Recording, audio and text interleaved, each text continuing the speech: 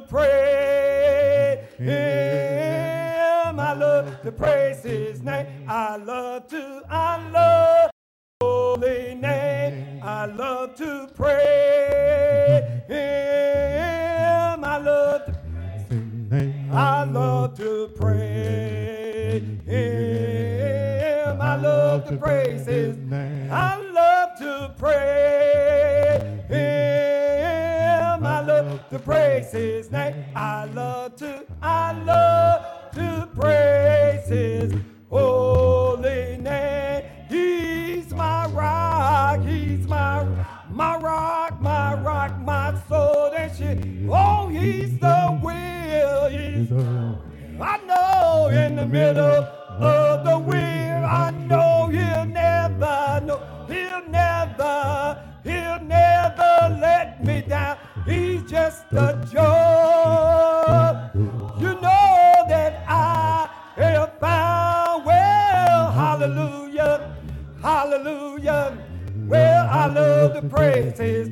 I'm singing hallelujah, hallelujah. Well, I love the praises. I'm singing hallelujah, hallelujah. Well, I love the praises. I'm singing, I love to praise his holy. Well, now he's my rock, he's my rock, my soul. Oh, and he's the will. I know in the middle of the wheel, I know he'll never let me down. He's just a joy. You know that I have found, well, hallelujah, hallelujah. Well, I love the praises. I'm singing hallelujah, hallelujah. Well, I love the praises. I'm singing hallelujah, hallelujah. Well, I love the praises. I'm singing, I love to pray. I'm singing, I love to pray. I'm singing, I love to praise his holy name.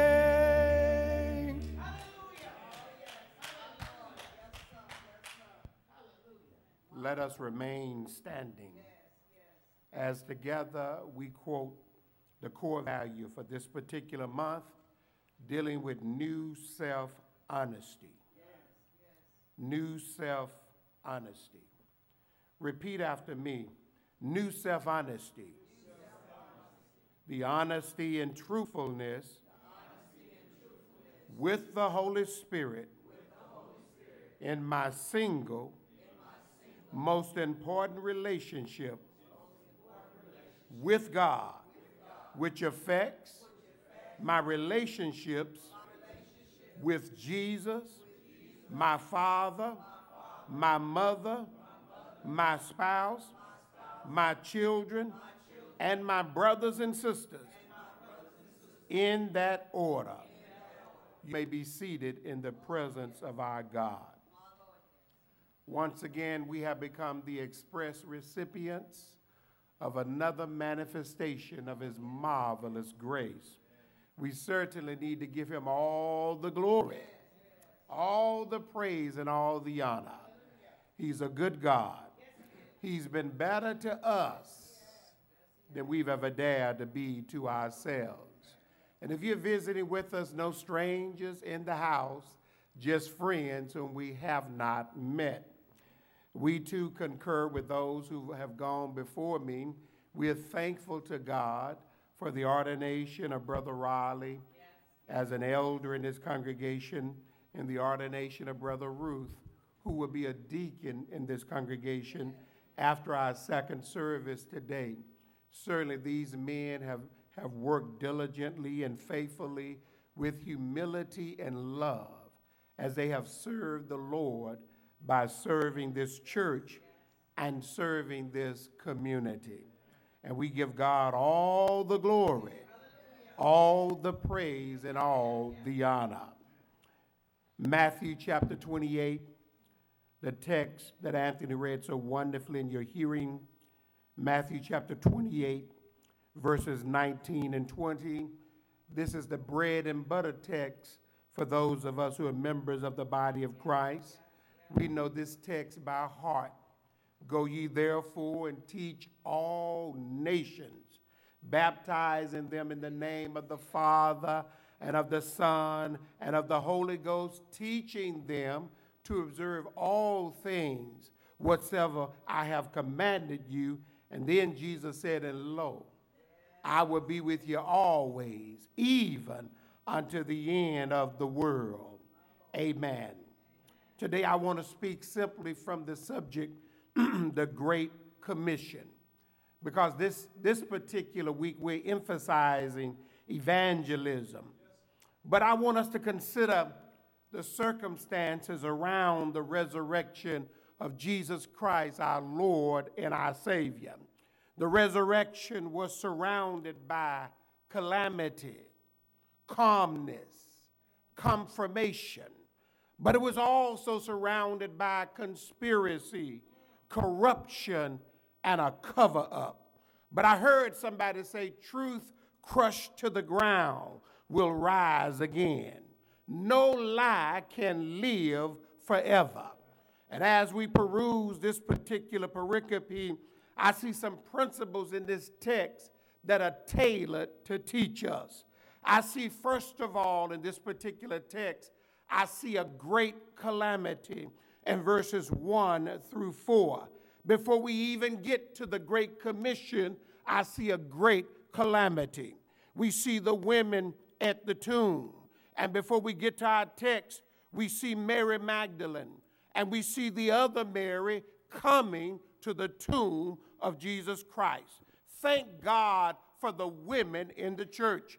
You can depend on women to show up and show out when nobody else will. You can depend on women to support the work of the Lord when no one else will. Thank God for all the sisters in the church. However, according to Luke chapter 24 and about verse number 1, when they came to the tomb, they were not coming to the tomb to witness the resurrection of Jesus, but the Bible says they were bringing spices which they had prepared. The Bible says they brought spices.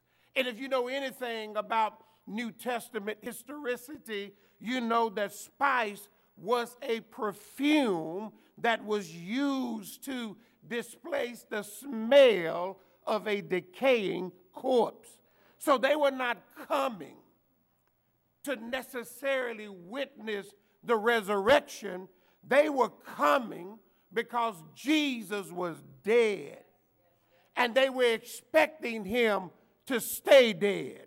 So they were not coming with an expectation of the resurrection. If they had come with that expectation, they would not have been bringing spices. They would have brought pancakes. They would have brought some sausages. They would have brought a change of clothes. And not only do I see the women at the tomb, but I want you to notice there is a wonder at the tomb. The Bible says, and behold, there was a great earthquake. It should not amaze us that God would use an earthquake to announce the resurrection of his son. I mean, didn't God use an earthquake at the crucifixion of his son to announce the death of his son? You Bible readers remember that the sun became black as sackcloth of hair.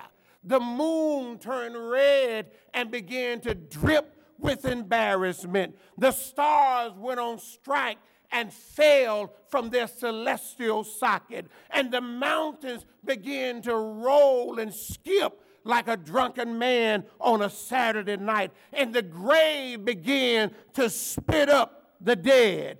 Didn't God use an earthquake at the prison in Macedonia while Paul and Silas were incarcerated for preaching the gospel? And God used an earthquake to announce the Macedonian call while Paul and Silas, the Bible said, they were praying and praising God. And the Bible says, and suddenly there was a great earthquake, so that the foundation of the prison were shaken, and immediately all the doors were open and everyone's bands was loose.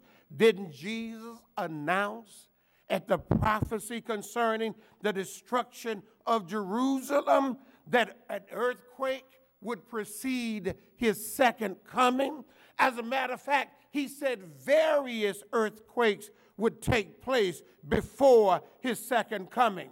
In Matthew chapter 24, verse 7 and 8, the Bible says, "For nation shall rise against nation. We will continue to have wars until Jesus come back." He said there would be kingdoms against kingdoms. There should be famine and pestilence. And watch this, and earthquakes in divers of various places. And then he said, all these are the beginning of sorrow. Did we not just witness 2 earthquakes in Puerto Rico? Earthquakes are God's way of announcing himself. Earthquakes are God's way of getting our attention. He announced his son by an earthquake after he died, and he announced his son again by an earthquake after he arose from the dead. Sometimes God has to shake things up around us so he can get our attention. Sometimes God has to shake us up so he can get what's in us out of us. Sometimes God got to shake up our marriages. He's got to shake up our jobs. He'll even shake up our health. He'll shake up our wealth so he can get our attention. So sometimes God has to shake up what's around us so he can get to what's inside of us. And not only do we see the women at the tomb and the wonder at the tomb, but then when they get to the tomb, there is a witness at the tomb. For the Bible says an angel of the Lord descended from heaven and came and rolled back the stone from the door, and he was sitting upon the stone.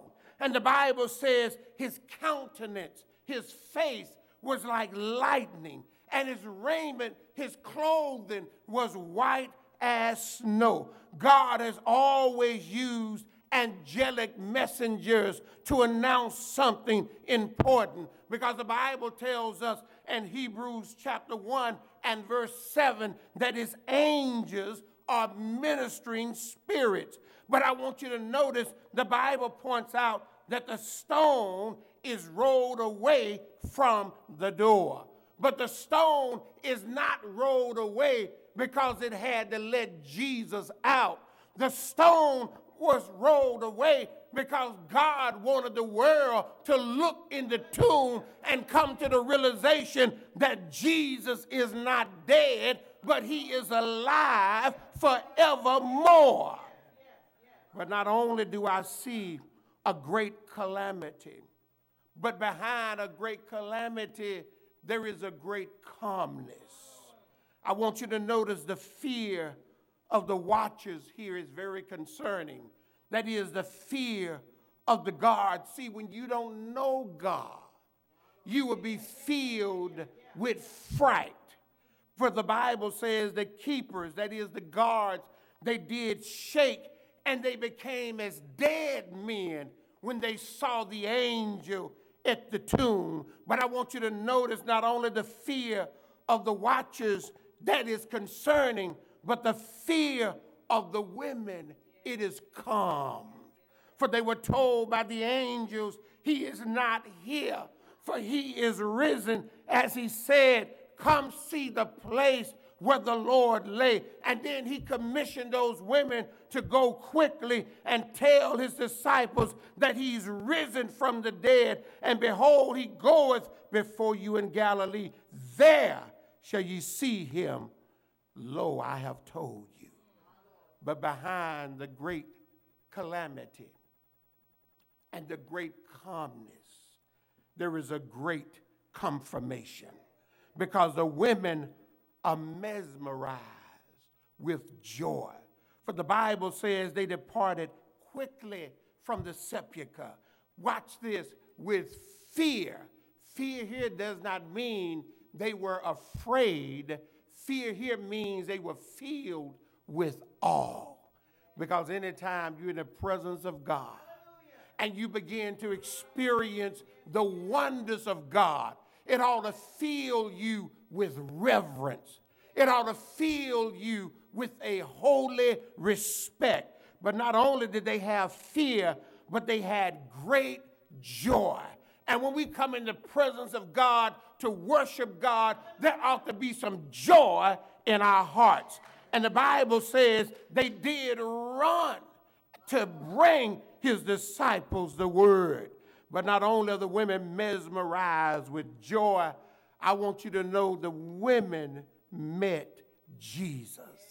They are met by Jesus as they are on their way to tell the disciples that Jesus is resurrected. And the Bible says Jesus met them saying, all hail. And they came and held him by the feet and worshiped him. And then Jesus says, be not afraid.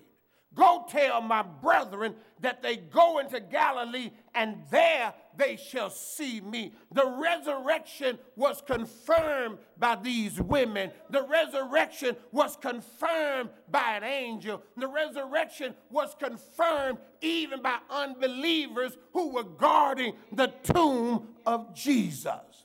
And Paul himself said in 1 Corinthians chapter 15, at about verses 5 through 8, that Jesus, when he was resurrected, he was seen of Cephas. He was seen of the 12. He was seen by as many as 500 brothers. And then he says, last of all, he was seen of me also as one who was born out of due season. The resurrection is not only confirmed by the apostles, it's not only confirmed by the angels, it's not only confirmed by the women who were at the tomb, it's not only confirmed by the guards who were at the tomb, but the resurrection is also confirmed by you and me, because I know deep in my heart he's alive and he's well, and I'm able to do what I'm doing because we serve a resurrected Lord and Savior. But not only is there great calamity, great calmness, and great confirmation, but then I want you to know, my friends, there was a great conspiracy. The Bible points out in verse 11 that they consulted together. Now, when they were going, behold, some of the watch, that is the guards who had been guarding the tomb, they went into the city and they began to talk to the chief priests, the religious community. They began to share with them all the things that they had witnessed at the tomb of Jesus. And not only did they consult together, but then the chief priests and the guards began to counsel together. In verse 12, and when they were assembled with the elders, the religious leaders, and had taken counsel, watch how the enemy works. They gave large sums of money unto the soldiers. They were paying them to lie. When are we going to learn that money is the root of all evil? The love of money. And not only did they consult together, not only did they counsel together, they were corrupted together. Verse 13 says, they told the guards to say his disciples came by night and stole him away while he slept. And just like the enemy lied then, the enemy is lying now. And the enemy wants you to think that God is not alive, but he is dead. But I dropped by to tell somebody that the devil is a liar. They were dishonest with God. They were dishonest with the Holy Ghost. They were dishonest with themselves. They were dishonest with others. They were disingenuous. They were liars. They were deceivers. They did not care about the truth. But I dropped by to tell you again that truth crushed to the ground will live again and will rise again, because no lie can live forever. And so behind this great conspiracy, in verse 14, I see a great cover up. They conspire together. Look at verse 14. And if this comes to the governor's ear, we will persuade him and secure him. We want to make sure that Pilate don't hear about this. So notice what they did. So they took the money and did as they were taught. They lied on the Lord. They lied about the Lord for a few dollars. And we have folk in religiosity today lying about the Lord and lying on the Lord. After the great calamity, after the great calmness, after the great confirmation, after the great conspiracy and the great cover-up, I want you to notice that Jesus makes a great claim. In verse 16, the disciples waited for him. For the Bible says, then the 11 disciples went away into Galilee, into the mountain where Jesus had appointed them. You know what we are doing in church today? We are just like these disciples in the mountain waiting for Jesus to show up. And all we are doing right now on this mount, metaphorically speaking, we are worshiping the Lord. We are worshiping God through the Lord. And we are waiting for that grand day when Jesus comes riding on the cloud with his holy angels, taking vengeance on them that know not God and obey not the gospel of our Lord and Savior Jesus Christ. On that day, he's going to take us on to glory. And just like the disciples waited on him, we're in the mountain waiting for him to show up.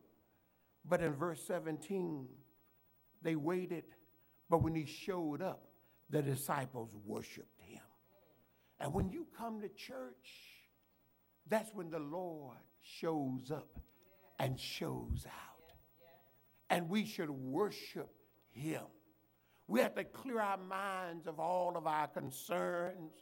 We have to clear our minds of all of our doubts, all of our worries.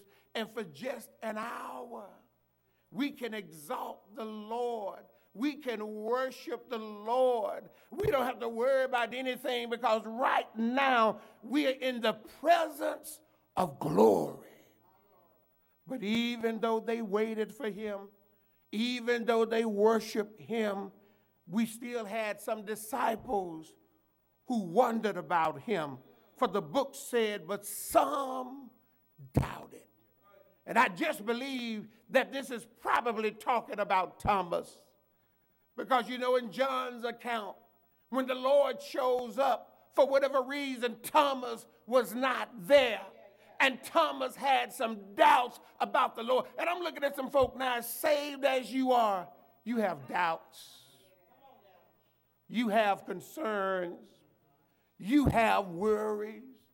And when Jesus showed up 8 days later and Thomas was able to put his fingers in the nail print, he said, I believe. And the Lord said, Thomas, because you've seen, you believe. Blessed are those who have not seen, but yet believe. I have not seen him with my physical eyes, but I've seen what he can do in the lives of others. And I've seen what he has done in my personal life. I've seen folk on their sick bed when the doctor has given up, and he shows up in the midnight hour and he heals them and confound the doctor. I've seen folk who were about to lose their house, and at the last moment he shows up and he bails them out. Mama said he might not come when you want him, but he's always on time.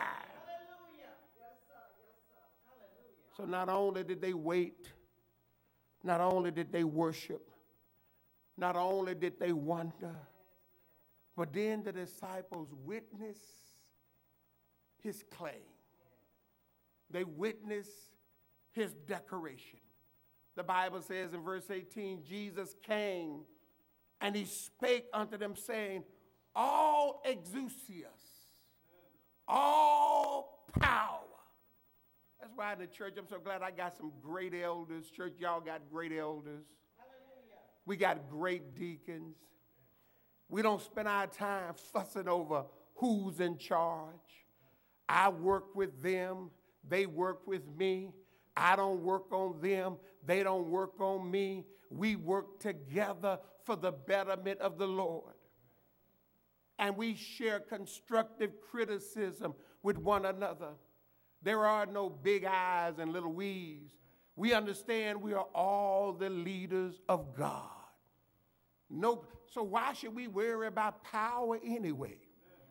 Jesus has all exousias, all authority, all power. So if he's got it all, you know how much I have? None. All power, watch this, is given unto me in heaven and in earth as a result of his faithfulness to his Father. He dotted all the I's. He crossed all the T's. He took our place on the cross. When he was resurrected, the Father said, Son, you're my right-hand man. I'm giving all things to you. But in 1 Corinthians chapter 15 and verse 24, when Jesus comes back, he's going to deliver unto the Father the kingdom without spot or wrinkle and any such thing. And he will give it all back to the Father, and the Father will be all in all. Now I'm getting to my text as I close. After the great calamity, after the great calmness, after the great confirmation, after the great conspiracy, the great cover-up, and the great claim, now we get the Great Commission. And it's called co-mission. Mission and the word co means that we are partners with God in this mission. Because this mission is not just the preacher's mission. It's not just the elder's mission. It's not just the deacon's mission. This is a co-mission because we cooperate and we are co-workers and co-laborers with God. And so this is the mission of the whole church. Go ye therefore. He commands us. Go ye means go me. Yesterday when we giving out food, Brother Gross came to me and said, a woman said, what must I do to be a member of this church? He was commissioned to carry out the mission of the church. He didn't have to call on the preacher. It's his responsibility to know what the mission of the church is and to share that mission with someone who wants to be a part of the family of God. And then he not only commands them, he commissions them. Go ye therefore, watch this, teach all nations. And I've told you all before that word nation is the word ethnos. The word nation means all nations consist of different ethnicities. It's our responsibility to not just preach to black folk, not just to white folk, but we've got to preach to all folks. He said, teach all nations.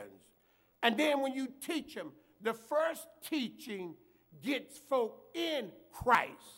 They need to know that Jesus died for them on Calvary's cross, but he didn't stay dead. But he got up early Sunday morning with all power in the palm of his hand, saying, can't no grave hold me down. Had a 40-day meeting with his disciples, stepped on a cloud, went on back to glory. He sat down at the right hand of the throne of God, and now he's still working because he makes intercessions for you and for me.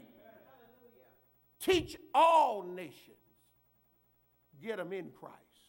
All you need to know to be saved today is that God loves you. His son died for you. He was resurrected. He's coming back again. He set up his church. And if you want to be saved, then you've got to do what the text says, baptizing them in the name of the Father and of the Son and of the Holy Ghost, teaching them to observe all things. And here comes the second teaching, whatsoever I command you. The second teaching keeps you in Christ. The first teaching gets you in. The second teaching keeps you in. Teaching them to observe all things, whatsoever I have commanded you. And then he gives them comfort. He not only commands them, he not only commissions them, then he comforts them. He says, and lo, I am with you always, even unto the end of the world. Amen. The Great Commission. It ought to be called the Great Comfort. To know that I'm not in this thing by myself, but I've got the Lord with me. He said, I'll never leave you, nor forsake you. Who wouldn't want to be a part of this today? My friend, if you don't know Jesus and the pardon of your sins, I encourage you to come and be baptized in the name of the Father and of the Son and of the Holy Ghost. And if you're a child of God, you've allowed the vicissitudes of life to cause you to doubt the power and the authority of your God. If you need prayer, whatever you're going through, bring it to the Lord, and we will pray on your behalf. If you feel subject to heaven's invitation, we encourage you to come as together we stand and as we sing. Come and go to that land. Come and go to that land. Come and go to that land where I'm bound, where I'm bound. Why don't you come and go to that land? Come and go to that land. Come and go to that land where I'm bound, where I'm bound. No more crying in that land. No more crying in that land. No more crying in that land where I'm bound, where I'm bound. No more crying in that land. No more crying in that land. No more crying in that land where I'm bound, where I'm bound. No more pain in that land. No more pain in that land. No more pain in that land where I'm bound, where I'm bound. There's no more pain in that land. No more pain in that land. There's no more pain in that land where I'm bound, where I'm bound. There'll be no dying in that land. No more dying in that land. There's no more dying in that